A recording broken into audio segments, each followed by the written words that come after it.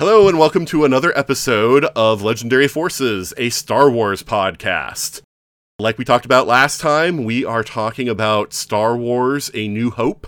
Or yes, originally it was called just Star Wars. I get it, people. But yes, we are going to talk about Star Wars: A New Hope, the original theatrical version, which is still possible to watch.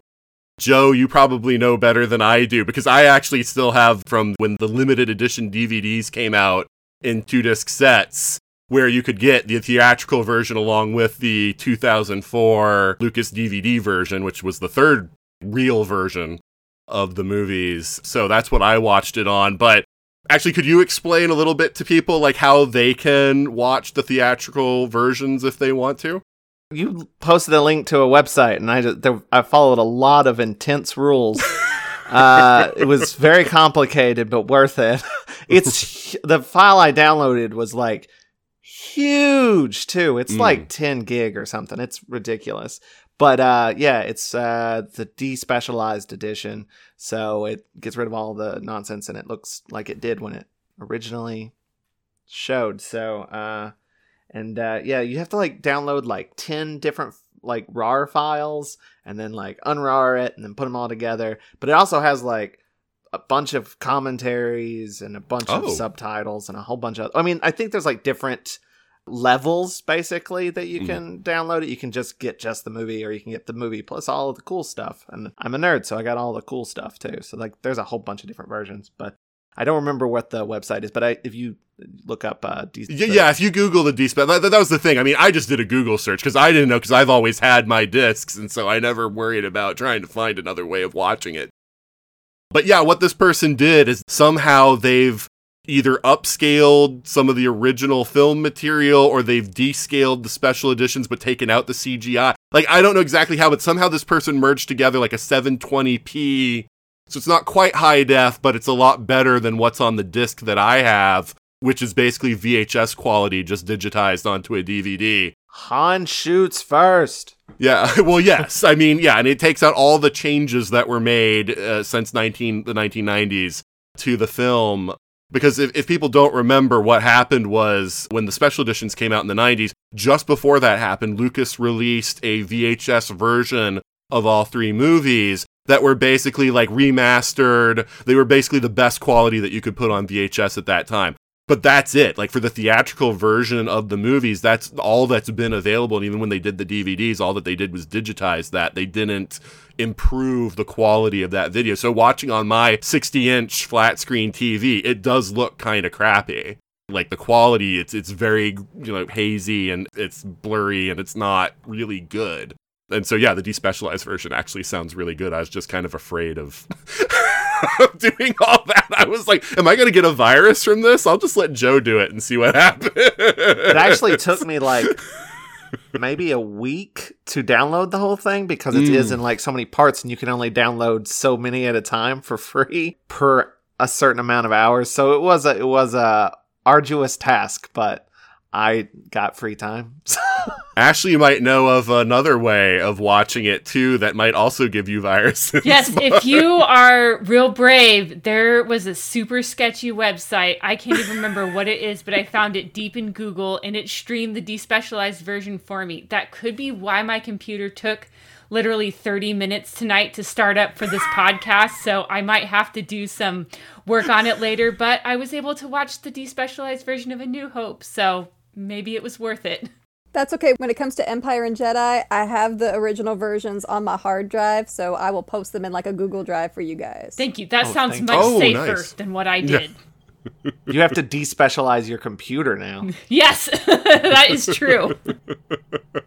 So was that your first time watching the theatrical version, Ashley? You know what's crazy is I can't even remember. I think I watched an original VHS version with a friend growing up, but to me, the interesting thing about all these different versions is that it's kind of part of the weird, quirky charm of the Star Wars franchise. Like, what other franchise has 12 different versions of ways you can watch the movies? And as I understand it, there are even some little tweaks that have been made to the versions on Disney Plus. So It's all Star Wars. I enjoy it, but it was really interesting to go back and watch this since I have the DVDs that came out in the late 2000s. And I just rewatched A New Hope in January, so it was pretty fresh in my mind to compare what the theatrical experience was versus this newer DVD, and a decent amount of changes that I could spot in it.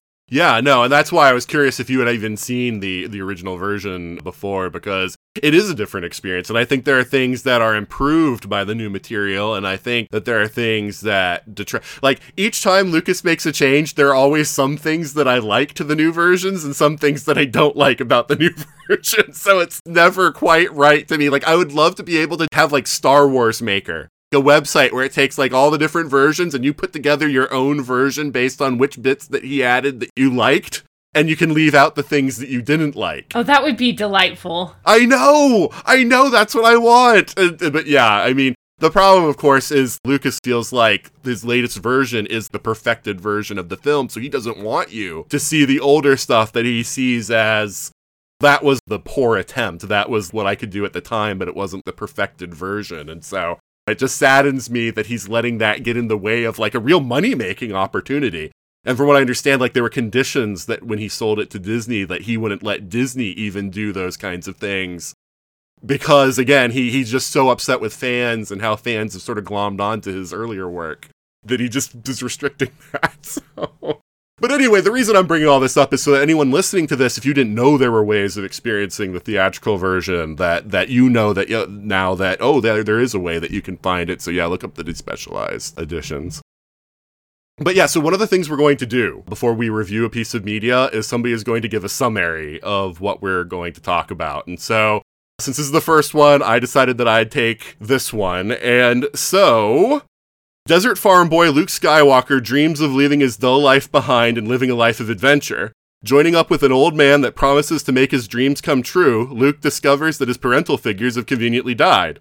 Now, free to study alternative lifestyles in close quarters with a cocksure smuggler and his hairy first mate, Luke finds what he's looking for when he frees a princess and gets involved in the biggest bang the galaxy has ever seen. Are you describing Star Wars or like some sort of porn version of Star Wars? Because that is exactly what that sounded like from the moment I was hoping somebody would laugh. I was hoping. I was holding it back as much as I could. I wanted to hear where this was going. And it fulfilled where I thought it was going. That's the movie I saw, so yeah. Okay, no. You've set the bar for all future summaries, right? So. Okay, so yeah, we're talking about A New Hope, right? I mean, this is the beginning. This is Star Wars. The reason I keep bringing up that it was originally called Star Wars is because there are people online now that when I say A New Hope, they'll be like, you mean Star Wars? Because that's all the first one is called. It's called Star Wars. I'm like, yeah, okay, but since now it's the name of a franchise instead of one film, we should differentiate it. So, thanks for showing that you're a geek that watched it because you were 10 years old in 1977 and saw it in the movie theater. I get it. Let's move on. I think you should always say Star Wars, parentheses, 1977, in parentheses. Every time. All right. So watching it now, I mean, so Ashley, I'm going to start with you, and I don't mean to pick on you, but just because you did come in later, I think, than the rest of us into Star Wars. So I do think that you're probably more used to the later versions of this movie. So going back, watching it the way it was originally seen, how did you feel about the presentation? Yeah, what really struck me was just how wonderful the movie still was. There are a few instances where I like some of the beefed up special effects of the special edition. I mean, like, I can't deny I'm a woman who loves big explosions, and I love seeing the extra big Death Star explode, little things like that. But I felt that there are definitely some things that went smoother in this movie, particularly the whole Han shot first thing has always amused me. Like, I don't know why George Lucas decided it was a bad thing for the character. I think it fits with the whole gunslinger vibe, and it's just so awkwardly edited. Like, it makes it worse than if you just let Han shoot first. So it was kind of nice to see, like, this is as it originally intended, and it makes the most sense. I also didn't miss the extra scene with Jabba the Hutt, because in theory, that could be a cool scene, but the CGI Jabba has aged so much worse than that amazing puppet they used in Return of the Jedi. And it's just such a clash because Return of the Jedi Jabba still looks great all these years later, but you can really tell that CGI Jabba has not aged as well. Technologies has now eclipsed that, and it kind of sticks out to the movie. So I feel like in many ways it was a smoother experience. There are some things I like about the special edition with Empire and Return of the Jedi that I'm sure we'll get to later that I think feel and smoother with the movie. But yeah, I feel like this was a definitely more of a holistic experience, and it was cool to watch it as a fan in 1977 would have seen, and just how cool it still is to watch it here in 2021. Like, it's still a great movie. Yeah.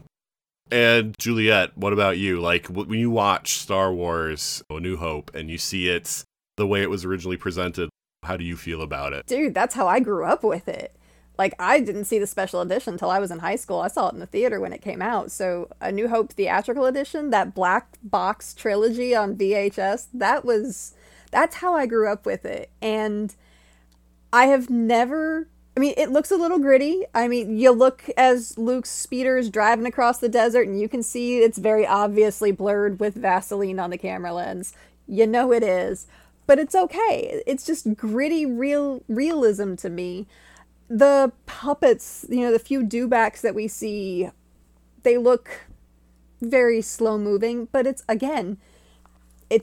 To me, I love that grittiness, and I don't know, it's pretty to me. It doesn't look polished, and I don't want it to look polished because that universe isn't polished. Yeah, I admit, I missed the larger explosions from the special edition. And the only thing that the Jabba added scene had going for it was Boba Fett looking directly at the camera, and in the theater, I was like, he's looking at me. It's cool. That's the only thing I liked about that extra added scene. I know that the scene was filmed with a human stand-in, because that was Jabba the Hutt back then. Mm-hmm. But I don't think that scene necessarily adds anything. I love Han shooting first because he is a scoundrel and he is a rogue. And of course he would have shot first. I mean, he's not necessarily a killer, but he's doing what he needs to do. And that's who Han is. Also, he doesn't like Greedo. Nobody likes Greedo. But yeah, no, it holds a special place in my heart. I know that the binary sunset scene even got cleaned up for the special edition, and its colors are brighter and everything, but I'm still perfectly happy with the duller colors of the binary sunset when Luke's looking up at it, and the Force theme plays really for the first time that you can truly hear it. I love it, and I was always okay with it. Yeah, I mean, that's the thing. I mean, all right, so even though I'm saying, like, looking back at it now, just take it from the point of view of somebody, this is the first time you're watching this, kind of thing. There is no other version to, like, think about. If you're talking like that, it's like, oh my god, this is the coolest thing I've ever seen. I've never seen anything like it. Ever. Right. Because, wow. Well, because the thing is, like you mentioned, if you pay attention, if you really zero in on underneath that speeder, you can see that it's blurred out, right? But who's looking at the underside of the stinking speeder? Until people point that stuff out, I never even bothered, like, looking at it, thinking about it, like, anything like that. So, like, that scene to me was always seamless, right? Right.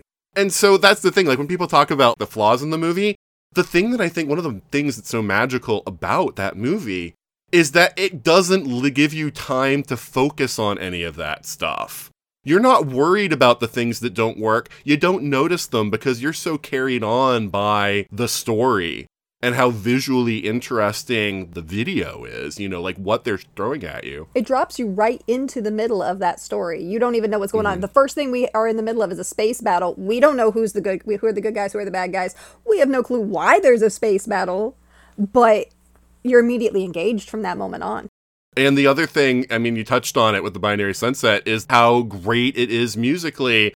And while I think that, I guess I'm cheating a little bit too, but it's kind of hard not to when Star Wars has been around so long, in saying that I think that John Williams does get better. It's already starting out at a super high level. I mean, who doesn't know the theme from Cantina Band? Everybody knows the Cantina Band song. You just start humming that thing, everybody else around you knows exactly where it's from, and they'll probably start singing along. I could spend the entire podcast talking about the score. No, it's so good.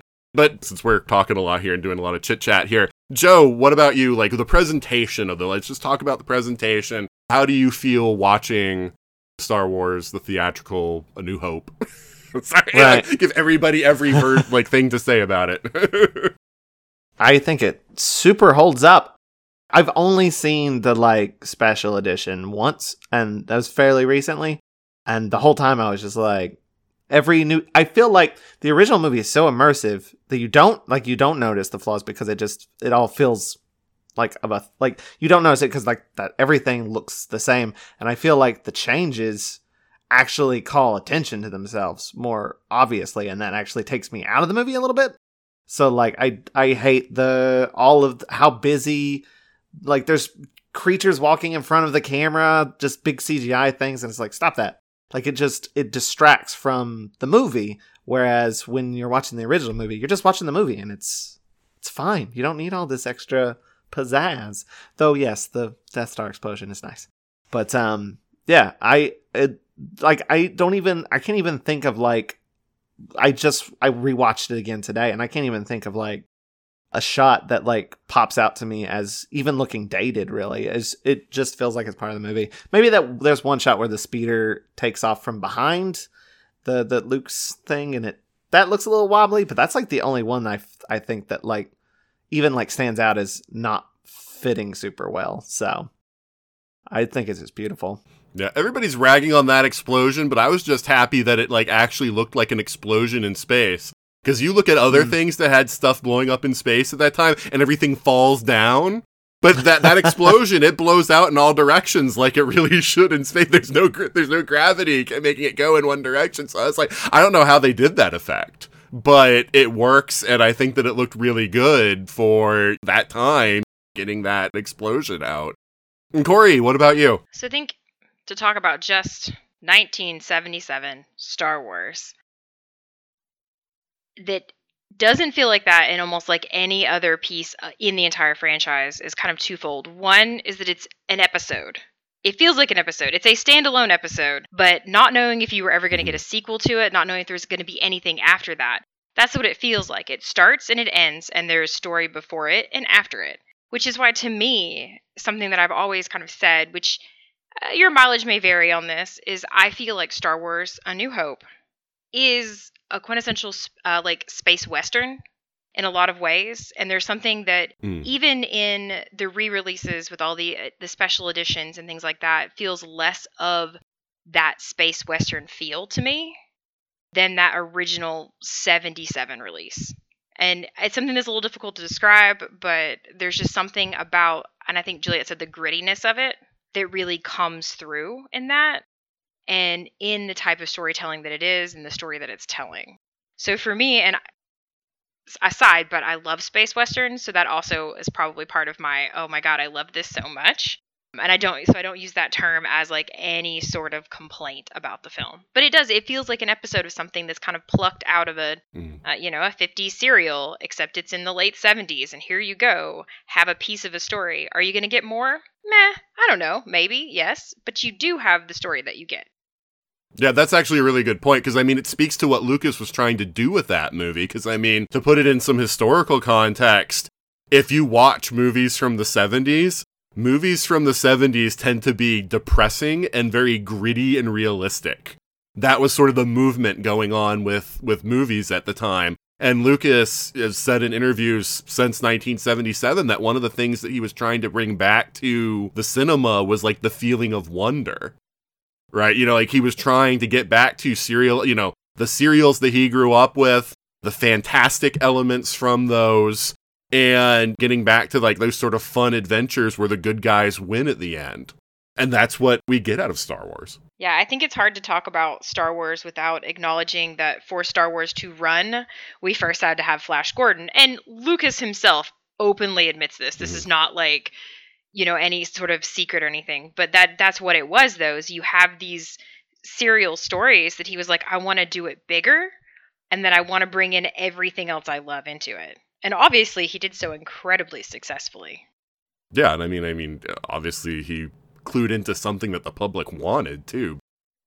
And it's funny, because, if you look at, American Graffiti, which was his big hit just before that, that was a gritty, realistic, like it's a downbeat ending, movie. I haven't seen it in a long time, but I remember watching that when I was a kid, and it's like, man, that's kind of a depressing movie. But then we go from that to Star Wars, and it's like, okay, apparently American Graffiti was just something that he did, but this is what where his passion was the Star Wars project.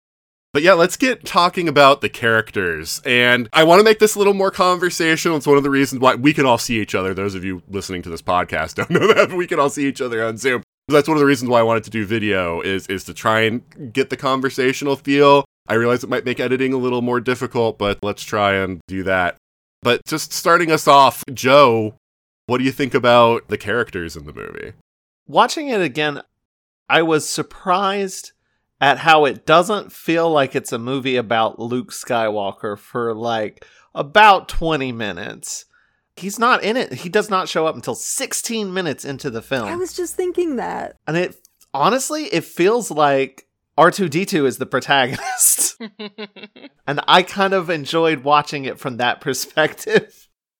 But yeah, it's interesting how like you start off with these androids and you just stick with them for a while, and they're interesting enough to carry you through the first 16 minutes of the movie before you actually get to the main character, who's Luke. So I really liked that. That's interesting, and I don't think I've seen any movie that doesn't introduce its character for about 20 minutes. That's amazing. It's obviously something that happened in editing, because I know that they did actually film more footage with Luke on Tatooine that I think was supposed to cut between what was happening on the spaceship. And I think they realized that was like dragging the movie down, because like a lot of those scenes that when we get to the comics and the novelization that are there with Luke in on Tatooine, that they actually did record that material. It's just even when they did the special editions, they were like, we're not putting that back in because like pacing wise, I think that probably killed things. But yeah, no, I mean, I think you're right though. I mean, like C-3PO and R2-D2 are interesting enough to hold your attention for that period. Just to R2 feels like a hero. I don't know. He's just like takes charge, and C-3PO is just his bumbling sidekick. It's great. Yeah. So Ashley, I know you have some feels because you already, mentioned a little bit there. So, thoughts on characters in the movie? Yeah, Darth Vader is one of my favorite Star Wars characters, and it's interesting watching him in this movie, just what an impression he makes. Like, we don't have any of the deeper backstory that we eventually get in Empire and Return of the Jedi, but just what a presence he makes with that. He's instantly iconic, that character design. He has this scary, inhuman element. You can see him using the Force, and I think walking into this, if I was a fan back in 1977, my mind would have been blown just by this interesting character who has like a sword that's literally made with a beam of light. And so I think he was a super cool, great villain to kick off the franchise with. What I find interesting in the movie, which I think might have been something that they decided just by the actors themselves, because it's not in the novelization or the comics, is Vader, the only person Vader respects is Tarkin. Mm-hmm. He defers to Tarkin in a way that we never see Vader defer to anyone. Like, even the Emperor, it's like he defers to him, like he will submit himself to him, but you can tell he's sort of like balks at it, right? Yeah. And he like respects Tarkin. Vader, release him as you wish. He's like, yeah, okay, man. You get the idea that they have a history together. Yes. Right, exactly. Yes. And I like that they're already building a relationship. Just in the idea of just how these people are relating to each other, it gives the history, like the thing we talked, like Corinne was talking about with this has a past and it has a future and we're just sort of in the middle of it. Like even through the way the characters are interacting, that's implied. Oh, absolutely. You can tell the richness of this universe. And earlier I'd mentioned a little bit about how much Princess Leia means to me. Even though she is technically a damsel in distress, like as soon as she's released from her cell, she's as much a part of that rescue as everybody else. And she really gets to take charge and be a character with action scenes. And despite the fact that she's young too, she's already in a position of political influence. She's on this espionage mission. She's standing up to Darth Vader, who is this terrifying, mysterious villain in a mask. So it's just, all of these characters are so incredibly endearing and lifelike, and you instantly connect with them. again, in a way like no other movie I don't think I've ever seen before and that we may ever see again. You mentioned like her standing up to Darth Vader. That's one of the things that got to me, but also the fact that when the stormtroopers find her, they're like, oh, there's one set for stun. And what does she do? She kills one of them outright. Not a single problem with it. And then they stun her. I mean, she probably could have killed all three of them right then and there. But the fact that she doesn't even flinch in the face of Darth Vader, whom everybody else is very obviously terrified of. She's just like, only you would be so bold. I love it. I was thinking, like, the way that I said that the Luke doesn't really feel like the protagonist to begin with.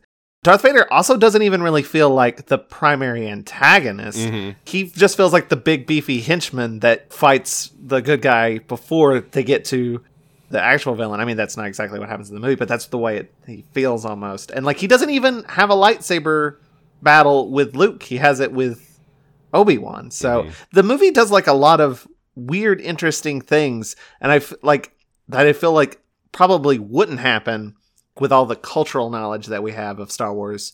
I don't feel like it would have happened the way that it did in this movie. You have to end with like a lightsaber battle. This movie doesn't. And I feel like it's interesting that this almost doesn't feel like a stereotypical Star Wars movie. The characters aren't quite the characters yet, but they also very much are. But because they're not, they do different things with them than you would if you were just like, we got to make a Star Wars movie with Darth Vader and Luke Skywalker. So I think that's kind of cool. It's interesting that when Lucas did add an episode title to it, he added episode 4 rather than episode 1. So again, it's this sort of impression that this is the middle of a story. And it isn't the genesis of these characters, and it isn't the end of these characters. It is just the sort of middle in this stream, and that's why it kind of works from that standpoint, too, of it could be a standalone thing, or it could be the beginning of a new story, in which case, then it does make sense that you don't have your final battle between your main hero and your main villain, that it should be. But only if you're looking at it from that... And like, Lucas didn't know he was going to get more context. So again, it's just really interesting how this all happened. But I want to take a moment to because we've already talked about Princess Leia, and, I've mentioned this before about Leia. I think that it was really good as, because like I say, I was probably 3 at least when I first started the first time I saw Star Wars. I might have been even younger, but I know it was by 3. And I think it's really great that I glommed onto a movie like this at such a young age, and having such a strong female, like her prominence in the movie, and that she wasn't just the person to be rescued. Because strength for women in a lot of movies might be, okay, yeah, like the idea that she doesn't give away anything or whatever to the bad guy, and she just quietly sits there and won't talk until she's rescued. That would be strength in a woman.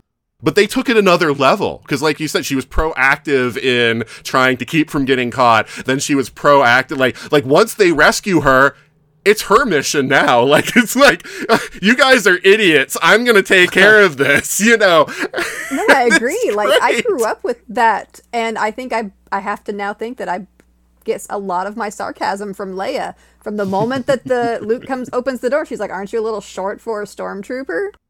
I mean, that woman just spits out the sass, and you gotta love it. Yeah, I thought that one was kind of mean, but I do like that she's throwing shade on their rescue attempt, where it's just like, so you got in here, you didn't have a plan for getting out, and stuff like that, where it's just like, I love that. And like, yeah, she basically is the reason why they got any further than that. And I think that is so amazing how, I guess my opinions on the characters in this movie, getting into it, is like, I think it's amazing how Lucas splits that main role up between all 3 characters. Because we already talked about how Luke doesn't feel like he's the main character. And I do find it kind of interesting that I know, even though I haven't read any of it yet, that a lot of the expanded media in the 80s took it as Luke as the main character. Because to me, it was so clear, even as a kid watching it, that there was no main character. It was Luke, Han, and Leia were the main characters, because those roles... Even Ben, a little bit. I'm sorry. Yeah, even Ben in this one, a little bit. But he's more in the mentor type in the thing, and it seems like they're the ones... Like, it's equally split between the 3 of them. And so I just find that fascinating because even now, like you might have ensembles, but you don't usually have where it's just within the movie there's multiple characters but not the whole. So it's not like the Avengers where there's like 6 or 7 of them, and there's not one main character. It's like there are 3 main characters, and there's still an expanded cast around that. But these are the 3 main characters. And I just find that kind of interesting, you know, like that whole thing and how he did that and having Leia be an equal part of that. It's really good. And I think that was a really positive thing to experience as a kid and to see that she's just as much a hero as these other, you know, as these 2 guys. In fact, in many ways, a better hero than the 2 guys. So. But Corey, what about you? What do you think about the characters of this movie? Since we've talked about everybody else, I feel like I gotta talk about Han Solo. Because, I mean, what is there to say about Leia other than that she's absolutely amazing? And I think a lot of young women, including myself, latched onto her as a child and was like, yes, this self-rescuing princess, and very much into it. But I also just have always loved Han Solo in that perfect foil to both Luke's naive, we have to do the right thing, and Leia's composure and her just ability to stay completely calm under pressure. You have Han Solo with his we're all fine down here. How are you? It's fine, guys. I have this under control, when he so clearly doesn't. And that's just almost every scene that Han Solo is in is that I'm super cocky, I'm super on top of things. Guys, I don't have this. I really don't have this, but please don't tell anybody I don't have this. No, nobody needs to know. It's fine. And it makes him such a fun, like, part of this heroic trio that I have such a soft spot in my heart for him. Because everyone, I think, at the time, like even in this, like the 70s when this film came out, were like, "Oh, what a cocky womanizer, Han Solo." And I'm like, "Have you seen this movie? This man is he's living in like a trash can over here, and I love him. And what are you talking about? Are we talking about the same character? He charges down a hallway to fight some stormtroopers, and then is like, I have made a huge mistake yet again, and completely turns around and runs back. And like that, you think that this is the cool, cocky guy? I just love him. I just love him. It's the human equivalent of when a cat like rears up to make itself look big. Yes! He screams and yells and charges after them as if like, "Oh, I'm big, I'm scary, like run away from me," until it's like, oh, there's like, you know, now they're turning around. It's like, oh crap, there's one. And there's, you know, like, I mean, in the original version, it's like 6 or 7 of them. I'm like, oh, crap. And even in this, too, like, the entire time, Chewbacca is like, you are making poor life choices, but one of us has to be the adult here. And I guess it's me, I guess. All right, let's go. And that's it. That's their relationship, and I love it so much. Yeah, like Chewie's like a few steps behind, knowing that Han is doing a stupid thing, but he's like, I guess I gotta be here to bail him out. And when this turns on gotta stick him. with my bro. This is what we're doing. This has been decided. And like, it's almost like and there's so many like little moments where like Han will respond to something that Chewie says, where you just know that Chewie is like, no, seriously, dude, this is so bad. And Han's like, it's fine. We got this. It's fine. Mm-hmm. And it just happens so much. I just love it. I just love it. It's fine. Han Solo's whole thing is just, we're fine here. How are you? Yeah. That is my favorite bit in the movie. Because it's like, it's, you know, I do role playing since I was like in my late teen. You know, I do tabletop role playing.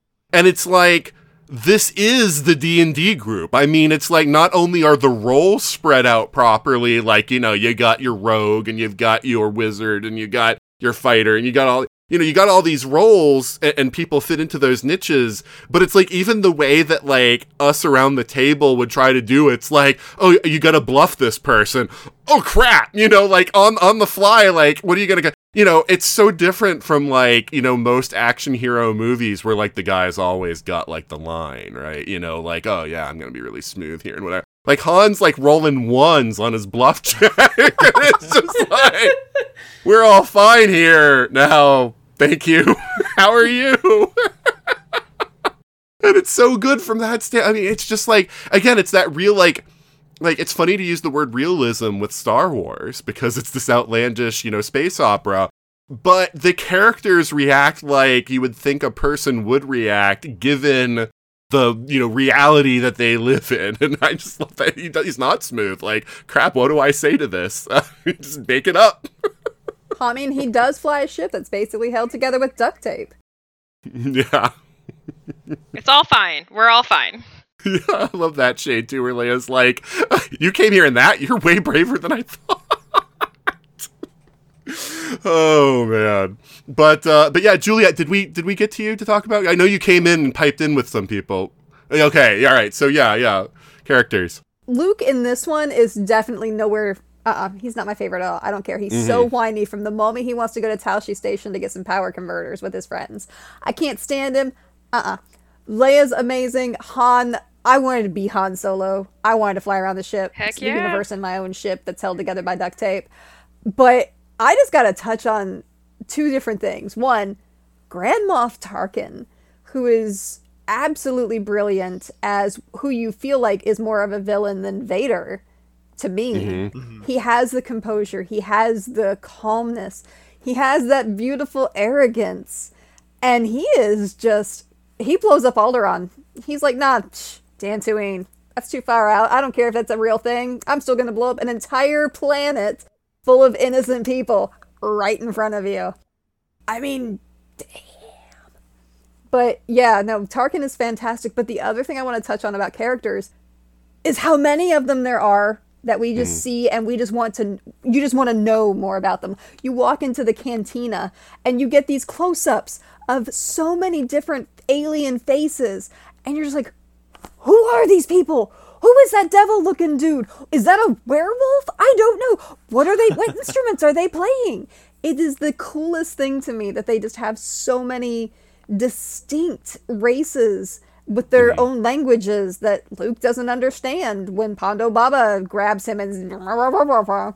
I wish I didn't know what music that was, though. That's a great point, though, that yeah, I mean, like, that's something, because I've watched it so many times that I don't even think about it, but you're right. It's not all in English. And they don't subtitle it.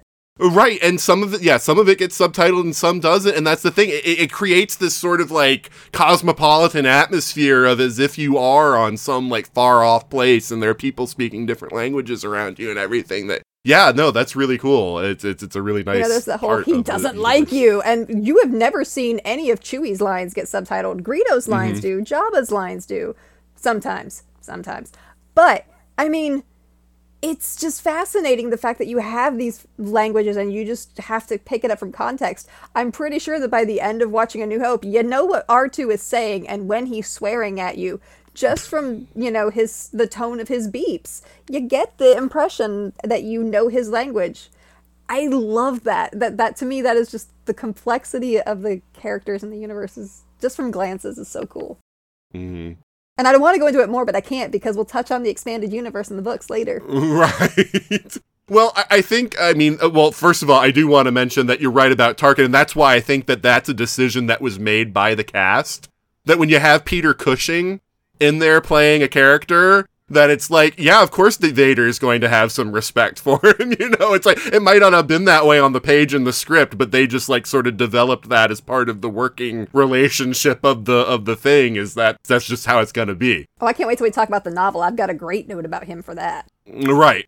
But Chewie, I think, is the one character that, like, we talked about him very, very briefly, but I don't think that we've touched on Chewie as much as he deserves, that... He's this character, like you say, we never hear, like, he never speaks English, and we don't get translations of anything that he says, but he's a character as much as any of the other characters in this story. He's the first mate of Han's ship. He's there, like, and all his gestures and his characterization lets you know exactly what Chewie's feeling in any given scene. And it's great that he adds that dynamic there if he's just the stand-up guy that's always there for Han and backing him up when things are down. And he's another great addition to that cast. It's strange that there's two very main characters in the cast that just don't have dialogue. Right.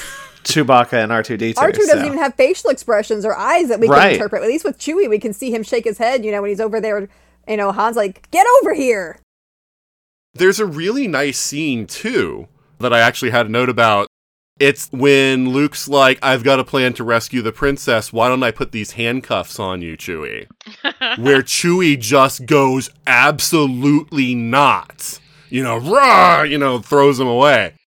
And again, I mean, there's expanded material that explains all that, but you get what you need to know from that moment. He is not going, Han's his friend, and Han explains it to him, so he's going to do it once it's explained to him. But you see that sort of visceral reaction to the cuffs, and you know that there's something there. You know that that's he's been triggered by something by that. And, I really like that, because again, it's doing what good Doctor Who does. I'm going to invoke Doctor Who in a Star Wars podcast, which is creating worlds from few lines, from actions in a few lines. You don't have that much time to establish your universe, so you gotta do it with efficiency. And that's one of those things. Chewbacca's backstory started from that moment. You kind of get the impression of, oh, okay, I know a little something about this guy from that. And I really like that scene. So, the plot. We've got this movie, and so what do you think of the plot of the movie, of the farm boy who wants to go on adventures, and he rescues the princess, he blows up the thing, and all of that? So let's start with you this time, Corey. I mean, so I think if this had been a film all about Luke, in the way that so much of the marketing and so many of the kind of the pieces of it frame it as, this story wouldn't have been as exciting or as interesting as it is. And that isn't because I dislike Luke. I actually think he's a really interesting character, even at this stage. But I think it's because the story is this revolving cast that kind of goes around and around, and you visit all of them long enough to kind of get to know them and how they interact together. That's how the story works, because this story isn't anything new. Let's be honest. This is old samurai movies mixed with some Flash Gordon, mixed with some really cool light swords and fancy spaceships, and is very exciting and wonderful. But pulled together, all of these key pieces tied with the characters and with some of the interesting storytelling aspects that for everything else that Lucas is, he kind of knows the core of what he wants. And I think that's where he excels, is when you get to see the kind of, I don't want to say tropes, but those kind of elements of the story and where they come to life. And Star Wars A New Hope, or Star Wars 1977 in parentheses, is a time when all of these elements come together to this perfect storm of just fantastic storytelling. And I love it. Okay, guys, I love it. That's where I'm at. All right. Juliet, the plot of Star Wars parentheses 1977 and parentheses. I mean, it's exactly it. It's a story that we know. It's a story that has indeed been told. It's not a big surprise. There are fantastic elements that are twisted just a little bit to where, oh, this is different. That's not quite as I expected it. Han is not the suave and debonair person that we expect. He's kind of rough around. He's really rough around the edges and has absolutely terrible luck sometimes. But it's told in a way still that is engaging. It brings the characters together in a familiar way that sort of what has to happen, but you're okay with that because, again, we've got space wizards. We have space wizards. Cool. That's a bit different from samurai. I want to see a dude just vanish as a lightsaber cuts through him. There's no body. There's no nothing. He's just gone. What just happened? That's not quite like the, samurai or Western movies I grew up with. So I think the story works and maybe is even more endearing when you first watch it, for if that's what you've seen the first time, because you're not having to like anticipate what might go wrong. You know what's going to go wrong. You know that they're going to be followed. You know that there's going to be a big battle. There has to be something at the end. But seeing it, how it plays out with cool X-Wings and TIE fighters twisting around in space, and I think that makes it work. It's familiar, but it's at the same time, it's just has just enough twists in it to where you're okay with it. Okay. Ashley? Kind of what is interesting about this movie is that, I've seen it so many times. I'm so familiar with it as part of the larger Star Wars lore. But when you kind of set that aside, in some ways, what an odd little movie it is. Like, I feel like there are so many ways this could have easily gone off the rails and been a complete flop. And then we wouldn't be here doing a podcast about this franchise right now. But somehow it all works in just the perfect way. It's really one of those capturing lightning in a bottle moments that everything just played out just right.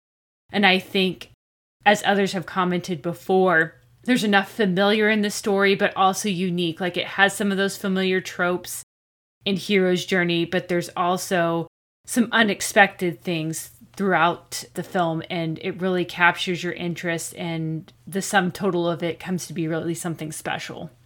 Joe? Going last makes me not be original. Yeah, it's kind of like, yes, there is like a sort of stereotypical characters arcs and whatnot, but it's kind of like a road trip movie almost. Like, you go from set piece to set piece to set piece, and it just keeps your interest. So it never stays the same thing for very long.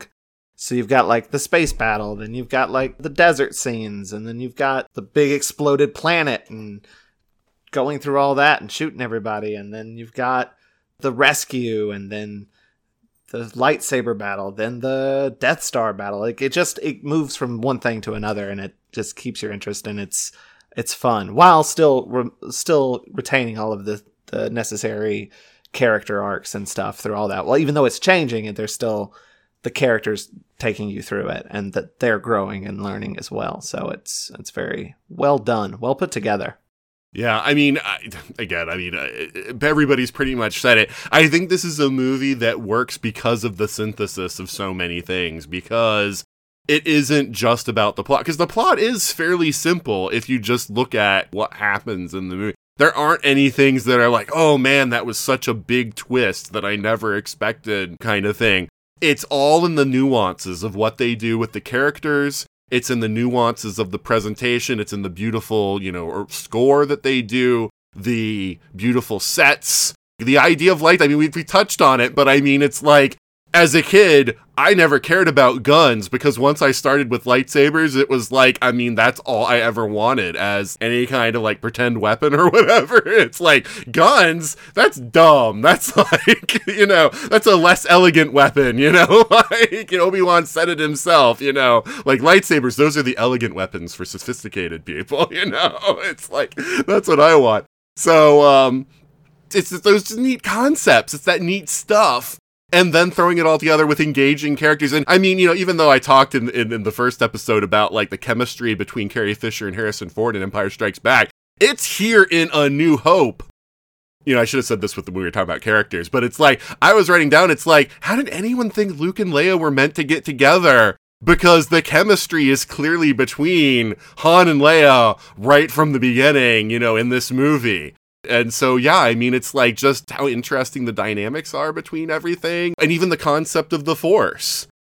Yeah, if you were someone who was a student of Eastern religions and things at that time, you might have known that, but that wasn't a common thing in the 70s. It's like, even in the 80s when I was watching Star Wars, that wasn't like a common thing that a lot of people in Western civilization knew about. So just the concept of the Force was like an interesting, like, hey, this is pretty neat. Like, this idea that everything's connected, and that if you know how, you can like sort of like both sense the world around you and also influence it, and like all that kind of stuff. That's really cool. So yeah, I mean, yeah, I think I agree with everybody else on that this is a movie that works because of all the little things that sort of build up to the big thing. Of course, the biggest travesty of the plot is at the end, Wedge Antilles isn't even there with the people going up to the throne room. I mean, people always bring up Chewbacca doesn't get a medal, But Wedge isn't even in that procession, and Right? he was completely robbed, and I am still angry about it. I am so excited to read the X-Wing books with you. Yes. Yes. Where Wedge finally gets his due. Yes. We're simpatico on this. All right. So let's go to our final thoughts on just the theatrical 1977 Star Wars parentheses, whatever. Is it worth people, and again, when you get to the end of it, give it a rating out of 10 and then say, and no fractionals. If we're going to do 10, just do a rating. Just give it a whole number. And then say whether it's worth people's time now actually checking it out when they've got a different, they got the most up-to-date Disney Plus version. So let's start with you on this one, Ashley. Yeah, I feel like I would be tempted to give 10s to all of this because it's Star Wars. So for A New Hope, I'm going to give it 8 just because, looking ahead, I know there's some things that I love even more, but just what a great movie. And I would say to Star Wars fans, if you've never seen the despecialized versions, it's worth going back and trying to find them. Don't try to give your computer a virus, but if you can find a version that you can watch relatively safely, I think it's really worth it. And it's cool to see it as a fan would have experienced it in 1977. I think my mind would have just been blown by this movie if I had never seen anything like that before. Just what an incredible start to a franchise we all know and love. So if you're a longtime Star Wars fan, absolutely try to hunt down this despecialized version and just experience it as somebody would have seen it for the first time. And Joe. Yeah, I completely agree with that. I would also say 8 out of 10 for similar reasons.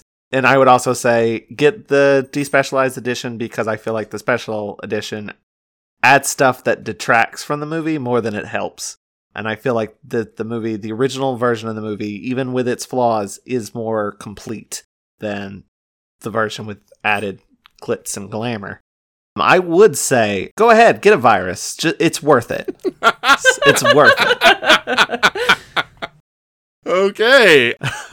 Juliet. Well, I guess I'm going to jump on the bandwagon because I was also thinking 8 out of 10. It is indeed worth watching the original theatrical or despecialized version, whichever one you can get your hands on, just to see what the original intent was and see the original movie that people fell in love with and that still holds up under scrutiny even today. Yeah, there's not really CGI a whole lot. It was models and puppets and so on like that, but there's nothing wrong with that, and it still looks amazing.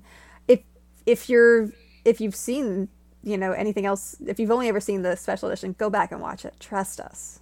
I'm not sure it's worth getting a virus on your computer for it, but it might be worth spending like $50 on eBay to get the 2 DVD edition that comes with the theatrical edition. Get a burner laptop.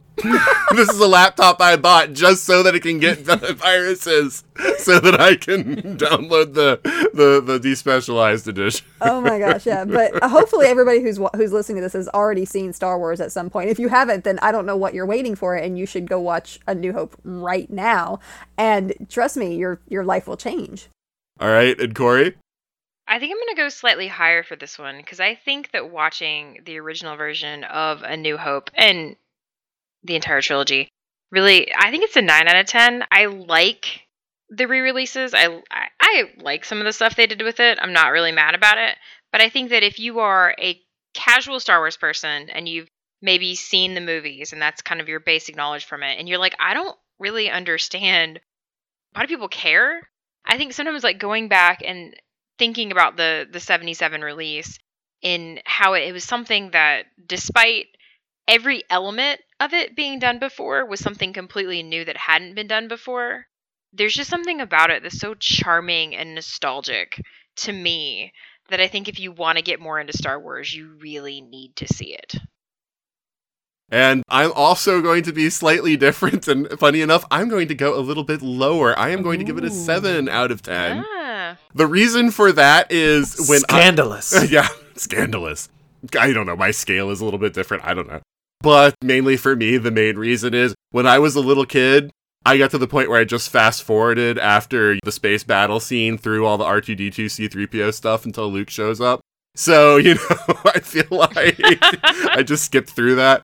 This is the only Star Wars movie I've ever done that for. I do find that it drags a little bit. I mean, that's just me. In a couple places, I feel like it drags a little bit. But it's still a great movie, and I still think people should check it out. Because like I said, even though I'm not completely against the special editions, like I say, there are always something where I feel like, oh, that got improved. Oh, that did not get improved. Like, that got worse, you know? And so there are things that I think might interest people who have never seen it that way before. If you've only come to it from the 90s onward and have only seen one of those newer iterations of it, it's worth checking that out to see that, oh, there's an efficiency here. You know, there's a lot of verbal, like to Joe's point, I think there is a lot of like visual garbage that's just sort of thrown on the screen that's just distracting rather than adding anything at all to what's going on there. And you get all that kind of stuff taken away, but you also get some stuff that I think is kind of important, like the Han shooting first thing. And while I'm not going to be one of those people who just rails and gets angry on the internet about it, I do think it is a detraction from the character to have him not shoot first. And even though I liked having the Jabba scene put back in, the fact that because they didn't know it was going to be a slug type character when they filmed it, the fact that he stands on Jabba's tail and Jabba doesn't do anything about it, I hate that. It kind of like ruined Jabba a little bit in my mind. It took away some of the fear of Jabba, that he would let such a slight go out of the way, because the guy that they filmed it with was just a guy. Like, Han just walks around him, and then when they did the special editions, they were like, well, crap, we've got to have it be like Han steps on his tail when he goes around him. So yeah, it's just things like that I feel like are kind of like slight negatives about the special edition. So it's worth checking out, that original version. Oh, hi, Nathan here. Just wanted to jump in here and let you know that when we recorded this one, we thought we would get it all done in one episode, but it became apparent to us after the fact that it would need to be two. So we don't have any sign-offs this time because we didn't think that this was the end of the episode, but we're cutting it here. You can come back for part 2 where we talk about the adaptations in both novel and comic book form of Star Wars A New Hope. Parentheses 1977, close parentheses. But yes, we'll be back with Joe, Ashley, Corey, Juliet, and myself then. So until then, may the Force be with you.